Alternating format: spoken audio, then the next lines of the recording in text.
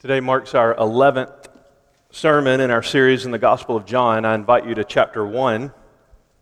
The series is entitled Believe and Live, which comes from the purpose statement of the book written for us by the Holy Spirit through the human author John in the 20th chapter, where he says the entire book was written, the gospel account of Christ, so that we would believe that Jesus is the Son of God and have life in His name. That's the title of today's sermon as well, Jesus, Son of God. It comes from the last verse of today's portion explicitly.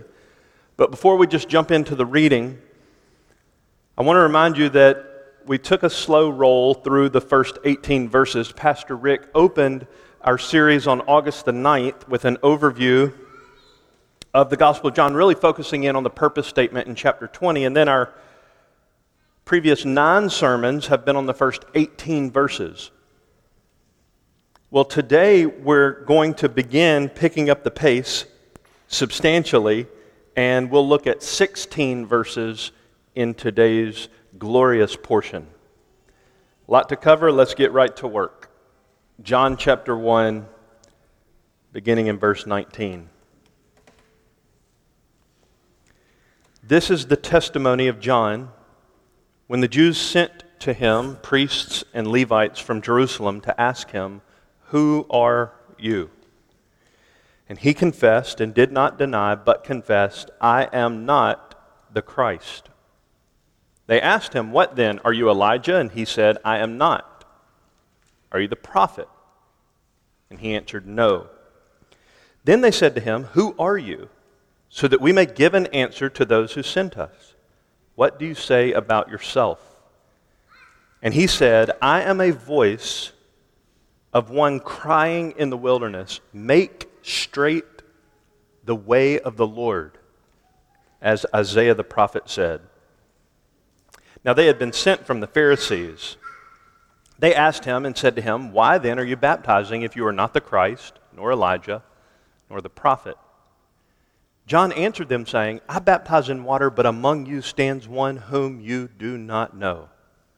It is he who comes after me, the thong of whose sandal I am not worthy to untie." These things took place in Bethany beyond the Jordan, where John was baptizing. Verse 29. The next day he saw Jesus coming to him and said, "Behold, the Lamb of God who takes away the sin of the world. This is he, on behalf of whom I said, 'After me comes a man who has higher rank than I, for he existed before me.' I did not recognize him, but so that he might be manifested to Israel, I came baptizing in water. John testified, saying, 'I have seen the Spirit descending as a dove out of heaven, and he remained upon him. I did not recognize him, but he who sent me to baptize in water said to me, He upon whom you see the Spirit descending and remaining upon him, this is the one who baptizes in the Holy Spirit. I myself have seen and have testified that this is the Son of God.'" Join me again at the throne of grace as we ask for God's help. Father, I pray that you would help us all realize that we're a bunch of nobodies who have been given the glorious assignment to tell everybody about somebody. We ask this in Jesus' name. Amen. The reason I've given this sermon the title, Jesus, the Son of God, is because of, as I mentioned, what's found in that final verse. "I myself have seen and have testified," said John the Baptist, "this is the Son of God." Last week, Pastor Brian showed us from verse 18 this glorious truth that Jesus exegetes God. He pulls the truth of God and reveals to us who God truly is. And that's true because of who He is. He is the Son of God. So in our passage, while a deputation arrived to inquire of John the Baptist from the Pharisees, we're told, and specifically from a group of the Jews, most likely the Sanhedrin, they were priests and Levites, the passage tells us. They came to inquire of John the Baptist concerning his identity. But the Lord intended for that representation of the Jews to return with the truth concerning not John the Baptist, but the Lord Jesus. In short, the Lord used John the Baptist to inform this deputation of the Jews that the Son of God became the Lamb of God. Friends, on that truth, the fulcrum of your eternal destiny hinges. And I want to try to show from this passage why that's the case. That the Son of God became the Lamb of God. There's 3 ways that I'll try to attack this passage. There's just so much glorious truth. But to put it in the simplest terms I know, there was to some an unknown preacher, and he was proclaiming an unknown Savior who that preacher was happy to make known to them. Verses 19 to 23 is the unknown preacher. It's a little bit of a misnomer in the title, and I'll try to explain myself in a moment. But verse 19 tells us that the people who sent a delegation to inquire of John the Baptist were the Jews. Now, John uses that phrase 71 times, far more than any of the other New Testament writers, even all of them combined. And when John uses that designation, the Jews, it's not always negative, but almost always. The vast majority of those uses, Leon Morris points out, are, quote, denoting Jewish people who are hostile to Jesus. So if we just kept reading the Gospel of John, we'd bump into that phrase repeated times, and almost every time we would find a subset of people in the Middle East during the life and times of Jesus who were hostile to him. There's another subtle connection in this passage that John also provides for us. We're told that the Jews who sent to John the Baptist were specifically priests and Levites from Jerusalem. Now, these people were almost assuredly not ignorant of John the Baptist. So when I say an unknown preacher, it's really a little bit of a misnomer, because his father, John's father, was of their rank. He too was a priest in that same temple that those in Jerusalem would frequent. Luke chapter 1 verse 5 tells us that John the Baptist's dad was, quote, a priest named Zacharias. He was literally one of them who served, Luke 1:8, 21, and 22, in the temple. So in our passage, the delegation that comes to John the Baptist, when the Jews sent to him, priests and Levites from Jerusalem, to ask, who are you? They weren't ignorant of John the Baptist's existence. It might be better understood in our ears today, who do you think you are? The Jews probably knew the story of John the Baptist's birth, and that probably is impregnated with almost absolutely certainty. They knew the story of John the Baptist's birth because of its unusual circumstances. We're told in Luke 1:65 and 66 of the notoriety surrounding the birth of John the Baptist.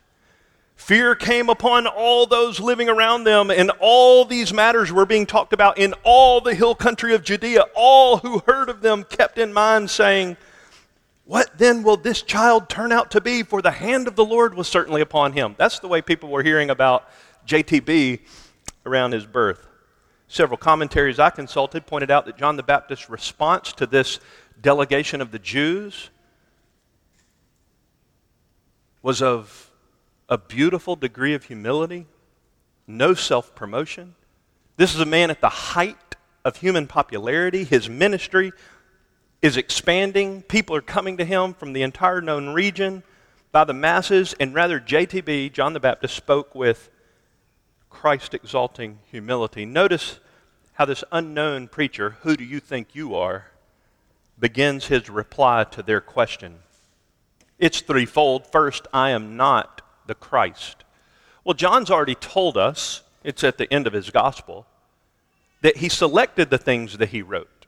He said if all the things which Jesus did and said were written down, he supposed that the world itself would not be able to contain the book. So he specifically selected accounts. And so we don't have the entire conversation in most of these interactions. We have the cliff notes. I think we can fairly presume that these people said, are you the Messiah? That's not recorded, but John's response intimates that that's probably the way they phrased their question, because we're told in verse 20, he confessed, did not deny, but confessed, I am not the Christ. Do you see that threefold confess, no denial, confession? Before we get to his assertion that he's not the Christ, let your eyes fall on that threefold confess, not deny, confess. Calvin says, John the Baptist did not want there to be any room for ambiguity. The word confess, Calvin writes, means generally that he stated the fact as it really was, then repeated in order to express again in confession expressly, I am not the Christ. For some reason, John the Baptist felt an eagerness and an insistence to express this as obviously and clearly without any ambiguity as possible. We can deduce as we read the Gospels in the New Testament that there were some in the first century, probably many of them who went out to the Judean wilderness to hear John the Baptist's message, perhaps even some who were baptized by him, who surmised that he was the Messiah. It's probable, not only possible, and based on the material that we have in the New Testament, to conceive that maybe even some of John the Baptist's disciples held that he was the Christ. And so it's reasonable to suggest that these Jews had heard that some were embracing the baptizer as the Messiah. Well, when he asserts, I am not the Christ, we can already get to a point of application. One of the first lessons we learn from John the Baptist is that age-old phrase, and we say it around Grace Church a lot, but let it hit you fresh as if for the first time. There is a Savior, and you are not him. John the Baptist knew that deeply. The second negative that John the Baptist offers is in response to that follow-up question in verse 21. They, that's this delegation of priests and Levites from the Pharisees, the Jews, said, what then are you, Elijah? And he said, I am not. Now, what a strange question to modern ears. Do you think you're Jesus? Nope. Well, do you think you're Elijah? It doesn't really make sense to most of us, but in John the Baptist's day, people weren't so biblically illiterate.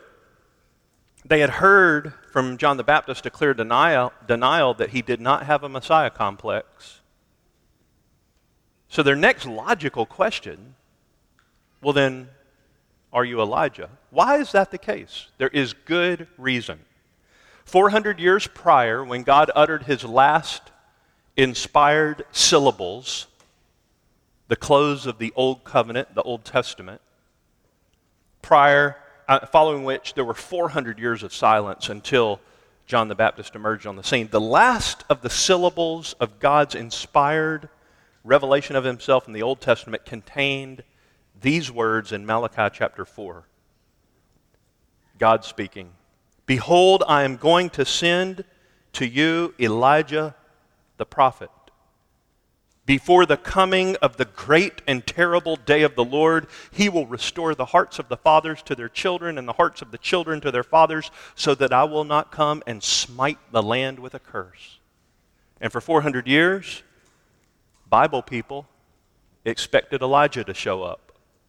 So once John the Baptist denied that he's the Christ, it's perfectly reasonable to understand why they then went to the question, are you Elijah? Well, having taken Messiahship off the table, I am not the Christ, the delegation of the Jews wanted to know if John the Baptist would assess himself as the fulfillment of that Malachi prophecy.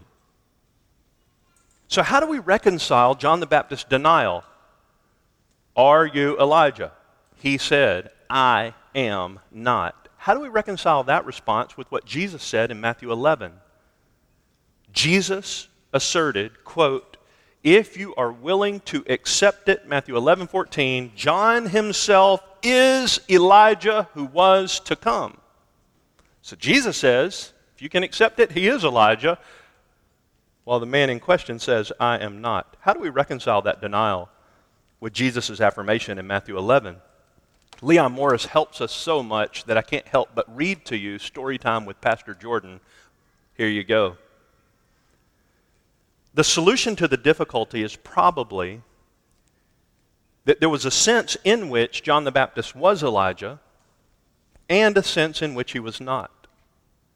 He fulfilled all the preliminary ministry that Malachi had foretold. In Luke 1:17, we get, for example, it is he who will go as a forerunner before him in the spirit and power of Elijah to turn the hearts of the fathers back to the children and the disobedient to the attitude of the righteous so as to make a people ready, prepared for the Lord. So Morris continues. And thus, in a very real sense, Jesus could say he was Elijah. But the Jews remembered that Elijah had left the earth in a chariot of fire without passing through death. One of two humans who didn't go through the portal of death, Enoch and Elijah. 2 Kings 2 is Elijah being caught up in a chariot of fire. So therefore, Morris says, the Jews would have expected that in due course the identical figure would appear. So he's coming back in a chariot of fire. A lot of pomp and circumstance. Morris, John was not Elijah in this sense. And he had no option but to deny that he was. And of course, we must bear in mind the possibility that John may not have known that he was Elijah. And then Morris goes to meddling with us. He gives an application. No man is what he is in his own eyes. He really is only as he is known to God. At a later time, Morris writes, Jesus equated John with Elijah of Malachi's prophecy, but that does not carry with it the implication that John himself was at this point aware of his true position. It is further proper to point out that whereas the synoptics, Matthew, Mark, and Luke, give something of a biography of John the Baptist, John, in this gospel, does not. Instead, John concentrates on the theological significance of the baptizer and derives this rigorously from his relationship to Jesus, and here comes the final sentence. Jesus confers on John his true significance. John's own estimate of himself matters little. So John the Baptist may not have been wrong, but he may have been unaware of what the other gospel writers later understood. We don't know for certain all the reasons that John responded so emphatically, I am not. But it was probably because of the perception that people held a misperception about the Elijah that would come. And he was refuting that wrong understanding. Or, as Morris points out, perhaps at this point in his ministry, John didn't fully understand what Jesus would later declare in Matthew. And there's another application I want to draw out. I think that this is true, and I've heard many people put it in a similar way. It goes something like this. God lets you see a very small percentage of what he ever uses you to do. People ask me all the time, how are things going at Grace Church? Brian just mentioned that we got back from a gloriously refreshing, Jesus-saturated week of soul care among fellow brothers and sisters among the TCT network. And even last week I was asked probably a dozen or more times, how are things going at Grace Church? And it's my choice privilege to brag on the grace of God in you. Without flattery, to give God glory for what I've seen him do among you. And I went story after story and name after name, many times even this last week. But we're often discouraged, aren't we? When we look at our own life and the snail's pace at best of our own sanctification, the lack of fruit, even though we seek to labor in faithfulness, plowing, watering, sowing, praying, weeping, very little increase. We have no idea what God's doing in the subterranean soil of the hearts of people with whom we've shared the gospel and for whom we've prayed and among whom we've ministered and labored.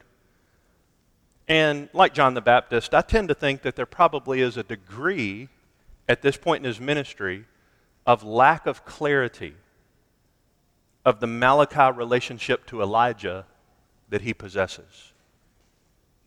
that's mainly predicated on things John says later about himself and questions he asks about Jesus. I'm not so sure that he's totally persuaded that he is the fulfillment of Malachi 3, though I'm absolutely sure he is absolutely persuaded he's the fulfillment of Isaiah 40.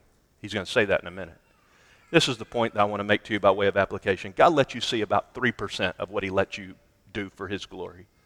That's so you won't get prideful and you won't start thinking much of yourself. Just keep your head down with your eyes on Christ and serve him and trust him for the results. The third denial is not the Christ, not Elijah. And so the next logical question in the minds of the delegation is, are you the, definite article, prophet? And John answers, no. Well, what's this about? Having ruled out the Christ and having ruled out Elijah, the Jewish delegation wants to know if John the Baptist's self-assessment is he is the prophet. Well, once again, this is about an Old Testament prophecy concerning the Savior, the Messiah, the Christ. Namely, that God would raise up, quote, a prophet like Moses. Listen to Deuteronomy 18. The Lord your God will raise up for you a prophet like me from among you. Now keep listening carefully. From your countrymen, you shall listen to him. This is according to all that you asked of the Lord your God in Horeb on the day of the assembly, saying, let me not hear again the voice of the Lord my God. Let me not see this great fire anymore, or I will die. The Lord said to me, they have spoken well. I will raise up a prophet from among their countrymen like you, and I will put my words in his mouth, and he shall speak to them all that I command him. It shall come about that whoever will not listen to my words, which he shall speak in my name, I myself will require of him. So, the good Bible-reading people of John the Baptist's day knew that through Moses 1,500 years before and Malachi 400, 500 years before, God had promised an Elijah-like person and a Moses-like person. And if you're not the Christ, are you one of these? So this entourage was, we can conclude, biblically informed. They had a hope for a coming Savior. And they wanted to know if John the Baptist assessed himself to be the prophet like Moses, whom God would send. And John the Baptist emphatically answered no. Then he begins to speak to who he is. And before he begins to proclaim the Savior, he gives an autobiographical sketch that's a positive response to the question. Verse 23, he said, I am a voice of one crying in the wilderness, make straight the way of the Lord, as Isaiah the prophet said. Now, there's a lot going on in that one little verse. It is a citation from Isaiah 40, verse 3. But before we even get to the citation, there's a play on words that John the writer is giving us through the words of John the Baptist from what we've already seen in the first 18 verses. In verse 23, it's subtle, but I am a voice crying in the wilderness.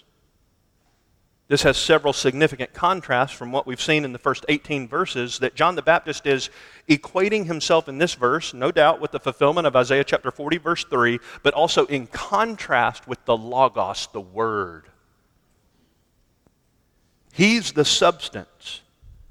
I'm the messenger. Isaiah 40, a voice is calling, clear the way for the Lord in the wilderness, make smooth in the desert a highway for our God. To John the Baptist saying he is.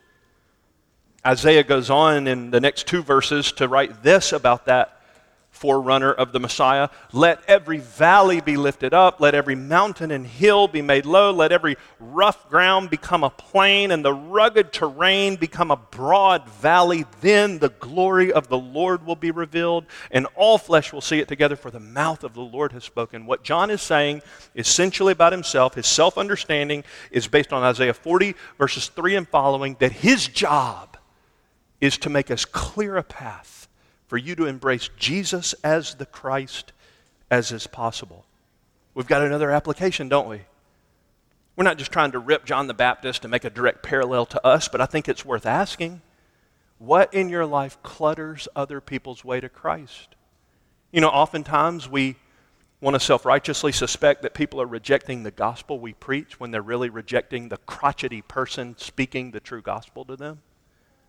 How many obstacles are there for other people between you and Jesus?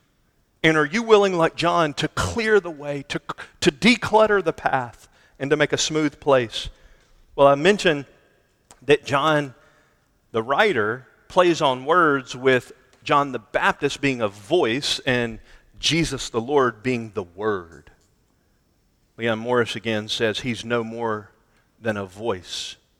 He is a voice, moreover, with but one thing to say, not to teach ethics or any other thing, but to point people to Jesus. Make straight the way of the Lord. A call to be ready for the coming of the Messiah is near. Application at this point. The Word, the Logos, the self-revealing God, Jesus who exegetes God to us, last week's sermon, was made known to fellow men and women just like you and me through John the Baptist's mouth. The same is true for us. There's another little subtle play here going on, because calling John the Baptist a voice would have brought to the minds of many of John's readers the story that I mentioned earlier of John the Baptist's father.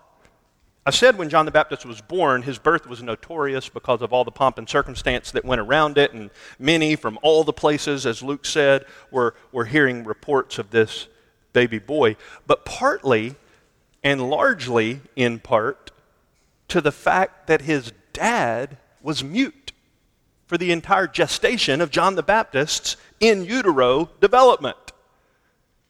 Luke 1, Zacharias said to the angel, this is John the Baptist's father, "How will I know this for certain? For I'm old and my wife is advanced in years." The angel answered and said to him, "I am Gabriel, who stands in the presence of God, and I've been sent to speak to you, to bring you this good news. And behold, you shall be silent and unable to speak until the day when these things take place, because you did not believe my words, which will be fulfilled in their proper time." And then finally, when John the Baptist is born and they're trying to decide what to call him, and the whole while Zechariah hadn't been able to speak, so he was of very little help in the name selection process, his mother said, some were saying, let's name him this, let's name him that. And his mother answered in Luke 1:60, "No, but he shall be called John." And they said to her, "You don't have any relatives by that name. He can't be Junior if you call him John."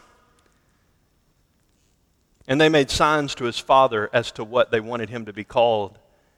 So Zacharias asked for a tablet. He couldn't speak. And he wrote as follows, "His name is John."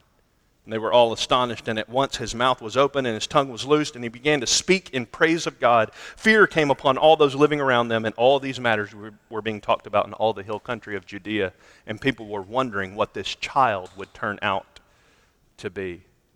Can you imagine what it'd be like if you couldn't get any audible expressions out of your lips for about 8 or 9 months? And then, upon the birth of your baby boy, you were able to quote, "His mouth was open, his tongue was loosed, and he began to speak in praise of God." What would you tell that little boy all his days? You would tell him about a great and glorious God. And when John the Baptist emerges on the scene, he's a bold, God-praising, prophetic voice, because he knew that the breath in his lungs was a gift to be stewarded to make ready the hearts of people for the Messiah himself. There's another application here already, isn't there? We often don't appreciate what we have until it's gone. Hindsight is 20/20. We all look back with regrets on the what-ifs and we should-haves and what might have been. But may the Lord use our voices to point to Jesus as long as we have breath in our lungs and our vocal cords work.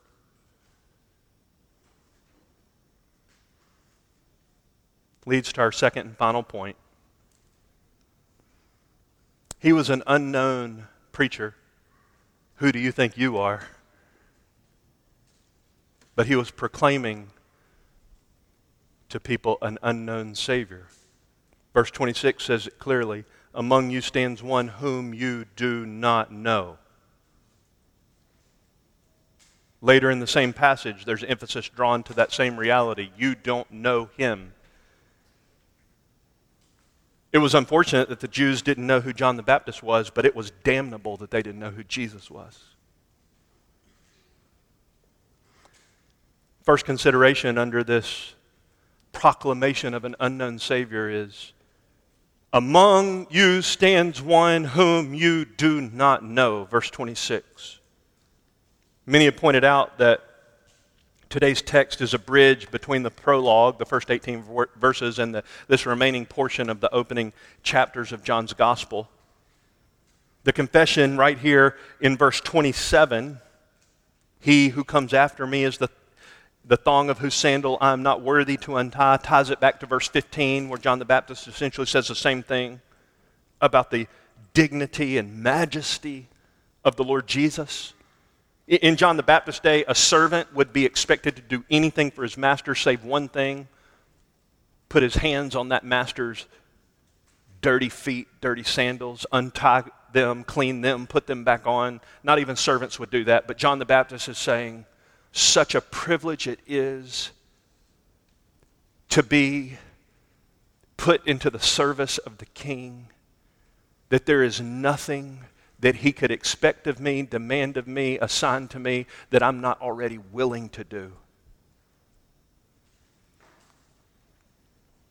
But notice, the one they do not know, John identifies as, in the coming passage, the Lamb of God. That's verse 29 and verse 36. They don't know Jesus this way. They don't know him as John speaks of in verse 34, the Son of God. Some argue that the best rendering of that phrase would be the elect one, the chosen one of God. They don't know him as verse 38 and 49 would refer to him, rabbi, teacher par excellence. They don't know him as verse 41 would speak of the Messiah, the Christ, or verse 49, the Son of God, or King of Israel, or verse 51. They don't know that he's the Son of Man. They don't know verse 45, that he's the one about whom Moses and all the prophets wrote. Among you stands one whom you do not know. Before we go into the detail of what John has to say about the Lord Jesus in this passage, I want your eyes to fall on a small contextual geographical note in verse 28. These things took place in Bethany beyond the Jordan. Now our eyes will just read right over that and not pay much attention to it. We'll forget it as soon as we've read it. But I don't think John wants that just to be space filler. He's not trying to make his book longer. Why did he give us this geographical note? Bethany beyond the Jordan. I believe that it's a powerful connection to what John the Baptist is about to say of Jesus, and I can put it in the simplest way I know how, that Jesus is the only Savior for every person in the entire world. This little contextual note of geography, Bethany beyond the Jordan, is tied to the later affirmation that Jesus is the Lamb of God who takes away the sin of the world. D.A. Carson helps us understand what I'm trying to say by saying, subtle writer that he is, John's geographical note in this verse, Bethany beyond the Jordan, anticipates a link to the major themes in John's gospel. How could that be? How does Bethany beyond the Jordan connect, quote, major themes in John's gospel? How does it, D.A. Carson, anticipate and link them together? Well, I'm glad you asked. Chapter 2 of Story Time with Pastor Jordan. At Bethany on the other side of the Jordan, Jesus is identified, Carson writes, by the Baptist as the Lamb of God who takes away the sin of the world.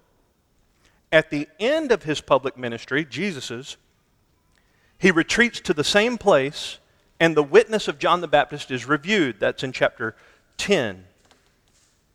Then, in the very next chapter, Jesus performs his last and greatest sign before the cross, that's chapter 11, the raising of Lazarus from the dead, at Bethany near Jerusalem. The result is, Carson writes, the announcement of the need for Jesus to die as a sacrifice for the people, John 11:45 and following, the promised Lamb of God indeed.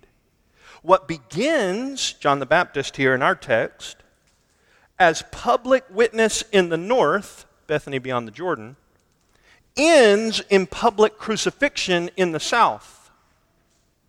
What John does here is link geographically Judea, Samaria, Galilee, and in our passage, the Transjordan, beyond the Jordan, of which Bethania was a part. All the regions, therefore, of the Promised Land are mentioned in John's Gospel, for Jesus was not a regional Messiah, a parochial preacher, but the true Israel. Subtle writer that he is, John's geographical note in this verse anticipates and links major themes in John's Gospel. You don't know? John the Baptist is saying, there's only one Savior for the whole world. And his name is Jesus, Son of God, Jesus, Lamb of God. If I could specify what I believe John the Baptist wants this delegation of the Jews to know, it's not two nicely set up tables with omnidirectional microphones in a crowded auditorium so that he can debate them. He's not trying to argue anybody into heaven. He knows that he's not going to be able to win that. I believe that John the Baptist, like John the writer's heart, is broken for his kinsmen according to the flesh. He wants them to be saved. He wants, John the Baptist, for them what John the writer wants for everybody who reads this book. That is, that you would believe that Jesus is the Christ, the Son of God, and that believing you would have life in his name. That's what he wants. So if I could put into a phrase what I think John the Baptist wants them to hear, it would be this. Jesus, I'm going to say it on purpose with a bunch of theological words. John the Baptist wants them to know that Jesus is the apocalyptic, sacrificial lamb, transcendent in dignity, infinite in excellence, Spirit-anointed, Spirit-giving Son of God. Listen to this. Verse 29, he's the Lamb of God. There's all kind of views of what John the Baptist might have meant. I'm not going to stand up here in front of you today and trash any of them. I think it's probably all of them. A gentle lamb of Jeremiah 11. The lamb of daily sacrifice that we read of in Exodus, or the scapegoat of Leviticus 16. Perhaps the fulfillment of the allusion that we find in Genesis 22, that lamb which was a substitute for Isaac caught in the thicket. The guilt offering of Leviticus 14 or Numbers chapter 6, the servant of the Lord of Isaiah 53, on whom the Lord has laid the iniquity of us all. And as I mentioned, the apocalyptic triumphant lamb of Revelation 7 and 17. I'll get there in a moment. The Passover lamb, whose blood was splattered over the doorways so that the sons of Israel would be passed over in the coming judgment of God's wrath upon all who were not covered by the blood. Perhaps he is the Isaiah 53:7 lamb who was led to slaughter, or maybe John the Baptist meant in verse 29 simply a parallel to verse 34, Lamb of God, Son of God. For my own part, I would put an accent mark in my understanding on the Passover lamb. Not to the exclusion of the others, but because John adds this phrase, who takes away the sin of the world. As he is known to do, Carson already told us, subtle writer that he is. The more you read John's gospel, it's so simple and so deep.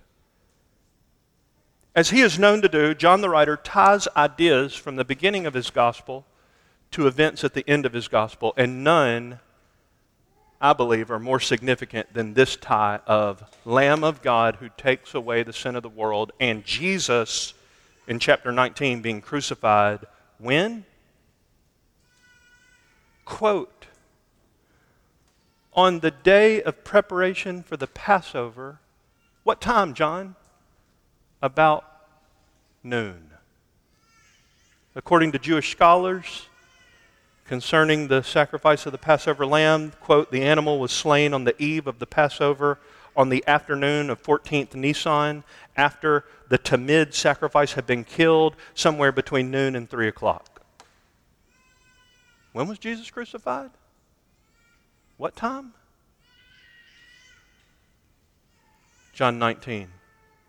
Therefore, when Pilate heard these words, he brought Jesus out and sat down on the judgment seat at a place called the Pavement, but in Hebrew, Gabbatha. Now it was the day of preparation for the Passover. It was about the 6th hour. That's why D.A. Carson says John probably had in mind the apocalyptic lamb. I've just thrown that word out several times.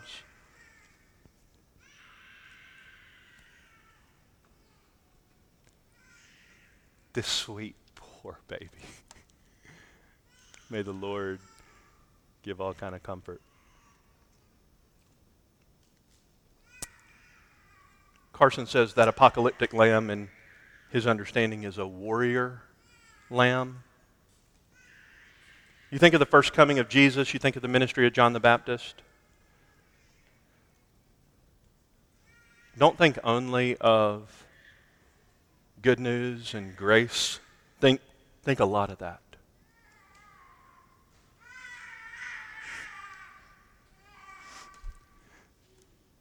But think also of bad news and judgment. The Son of God, verse 34, who came as the Lamb of God, verse 29, is coming again as the triumphant Lion, dealing out retribution for all who do not obey the gospel of our glorious Lord Jesus, 2 Thessalonians 1:8. John the Baptist wanted this delegation to go back to the Jews and say, this is the one with whom we must do. He's standing among you and you don't know him. When Carson suggested that John the Baptist is, quote, the apocalyptic lamb, his words, the warrior lamb, it sent me on a journey of fear and trembling. And this is a smattering of what I found. I saw between the throne with the 4 living creatures, the elders and the lamb, a lamb standing as if slain. I bumped into this one. Worthy is the lamb that was slain to receive power and riches and wisdom and might and honor and glory and blessing. And this one, for the lamb in the center of the throne will be their shepherd and will guide them to springs of water of life, and God will wipe away every tear from their eyes. And this one, all who dwell on the earth will worship the beast, everyone whose name has not been written from the foundation of the world in the book of life of the Lamb who has been slain. Or this one, these will wage war against the Lamb, and the Lamb will overcome them, because the Lord, He is Lord of lords and King of kings, and those who are with Him are called the chosen and faithful. And then finally, let us rejoice and be glad and give glory to Him, for the marriage of the Lamb has come, and His bride has made herself ready. I could go on to Revelation 19:9 or 21 verses 22 and 23, or chapter 22 verses 1 to 3. And John, who wrote this gospel, also wrote the book of Revelation, and he's tying together that this meek, mild lamb, that John the Baptist with a broken heart, I believe, is trying to persuade them to trust for their eternal destiny as the one who is our Passover sacrifice, under whose blood you must hide to be saved from the wrath of God that is on its way, worse than Noah's flood. I believe that this same writer, John, in Revelation, lets us see a totally different angle of this lamb. That's why I believe John wants us to see the apocalyptic lamb, who in John 19 just so happened to be crucified on the Passover about noon. The same time they would slit the lamb's throat every year at the Passover and let his blood be spilled as a sign that God would one day send a Messiah who by his own blood would cover all our sin. Behold the Lamb of God who takes away the sin of the world. And there is no way that John the Baptist was preaching anything close to universalism of the world. He does take away the sin of the world. That's not every person in every part of the world always. The biggest problem that the Jews had was not John the Baptist. The biggest problem they had was Jesus, the representative of the thrice holy God. They needed somebody to take their sin away, and so do you. And so this same writer, John, says in another book he wrote, his first epistle, my little children, I'm writing these things to you so that you may not sin. And if anyone sins, we have an advocate with the Father, Jesus Christ the righteous. And he himself is the propitiation for our sins, and not for ours only, but also those of the whole world. I believe what John's doing in his epistle and in his gospel is showing what Carson said earlier. He's not a regional Messiah. He's not a parochial preacher. He's the only Savior whose blood can suffice to take away our sins. Finally, in verses 31 to 33, when John the Baptist draws attention to the fact that Jesus is Spirit anointed and Spirit giving, he's holding Christ in contrast to all the Old Testament prophets, I believe including himself, the greatest prophet born of woman, who in the Old Covenant era, I believe that Old Testament saints were saved the same way New Testament saints are. I don't think anybody in the Old Testament got to heaven because they were good at law keeping or their name is written in the Bible. I think it's because they looked forward to the Messiah to come like John the Baptist did, just as we look back on him. But those Old Testament prophets, though I believe regenerated like we are, indwelt by the Holy Spirit like we are, sealed for the day of redemption like we are, given the Spirit as a down payment, Ephesians 1, 13 and 14, just like we are. I believe that the Spirit inhabited Old Testament believers. I'm trying to say that as clearly as I can. There's also a clear pattern in the Old Testament that the Holy Spirit anointed people, prophets included, for particular seasons of ministry. And then it's as if his presence or power in that capacity was removed or relinquished until again the burden of the word of the Lord came to me. But Jesus, we're told from John the Baptist that the Holy Spirit descended on him, verse 32, as a dove out of heaven and remained on him. Or verse 33, he upon whom you see the Spirit descending and remaining upon him.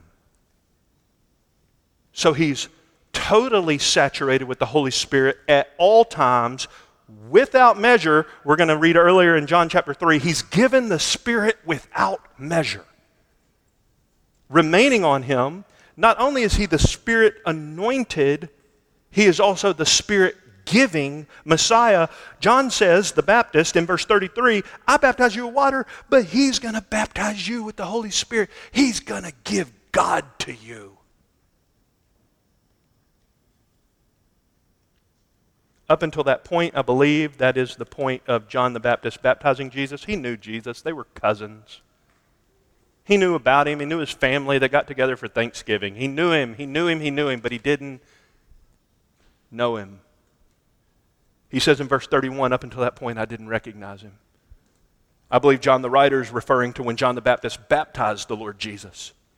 But now, verse 32, I have seen, I have testified. With my own eyes, verse 33, the Holy Spirit like a dove descending upon him. And the whole reason John says he baptized in water, did you get it? It's so subtle in the text, isn't it? What's the purpose statement in verse 31? So that he might be manifested to Israel. He wants you to know him. I'm doing what I'm doing and saying what I'm saying in obedience to my God because I want him to be revealed to you. I want you to know him. Application of today's sermon. I'm tempted to say so much more, like all this stuff. The application of today's sermon is this. Outside of Jerusalem, the Son of God, verse 34, became the Lamb of God, and in his blood is the sin-bearing sacrifice that takes away the sin of the world. And John the Baptist saying, go back and tell your people that. Go back and tell your people, I'm nobody, trying to tell everybody about somebody who can take your sin away. So the application of today's sermon is, and I'm so convicted by this, it's twofold. The more people knew John the Baptist, the more weighty his message became. I'm not the Christ. I'm not Elijah. I'm not the prophet. But boy, do I have news for you. The more people knew John the Baptist, the more they got to know him, the more weighty his message became. And you want to know one of the most convicting things in my life? It feels like the more people know me, the less weighty my message becomes.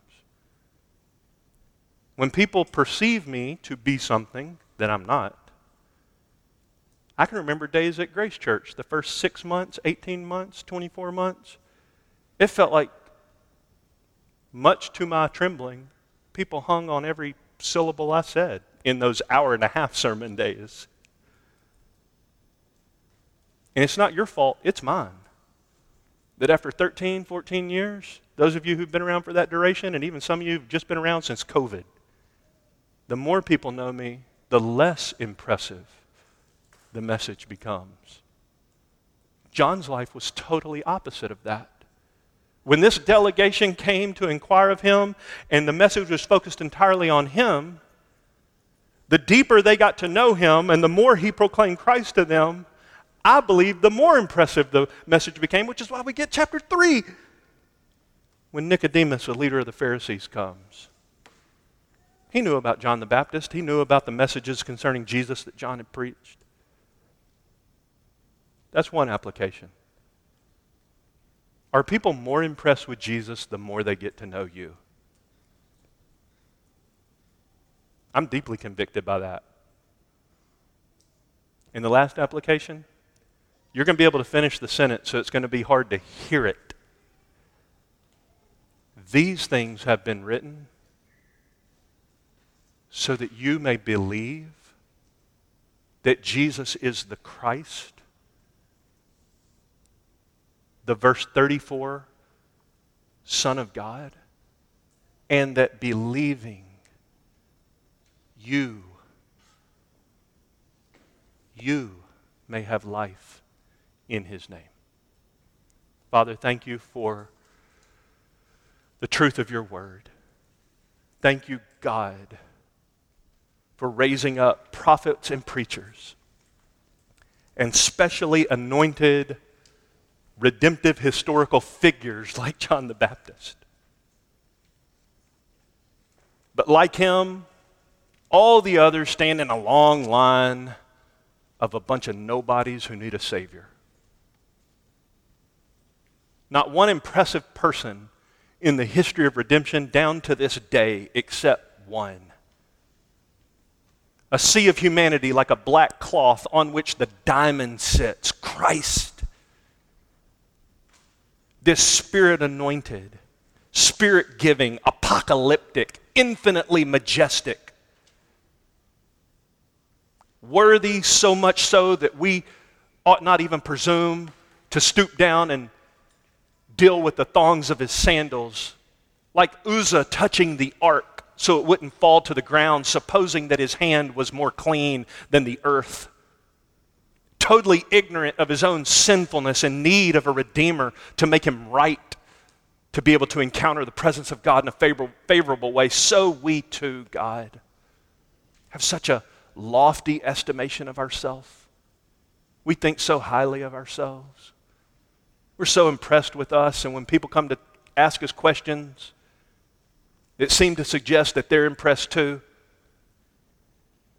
we're often not only tempted, but totally snookered, totally buying in to the nonsense of self-flattery and sinful pride.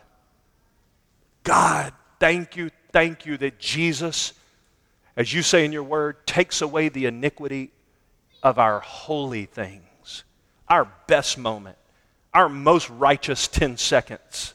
Jesus, the Lamb, takes away the sin of the world. Thank you for the only truly impressive person in the kingdom. Thank you for the Savior, Redeemer, Lamb of God, Son of God. We yield to you, Jesus. There is nothing beyond us when it comes to serving you. Servants wouldn't stoop down to untie the thong of a master sandal in the first century. We count it a privilege to be able to be a doorkeeper in the house of our God, just provided we're in His presence. Use us, God, however you so please, and may people, the more they know us, be more impressed with Jesus. We ask this for your glory. In Jesus' name, amen.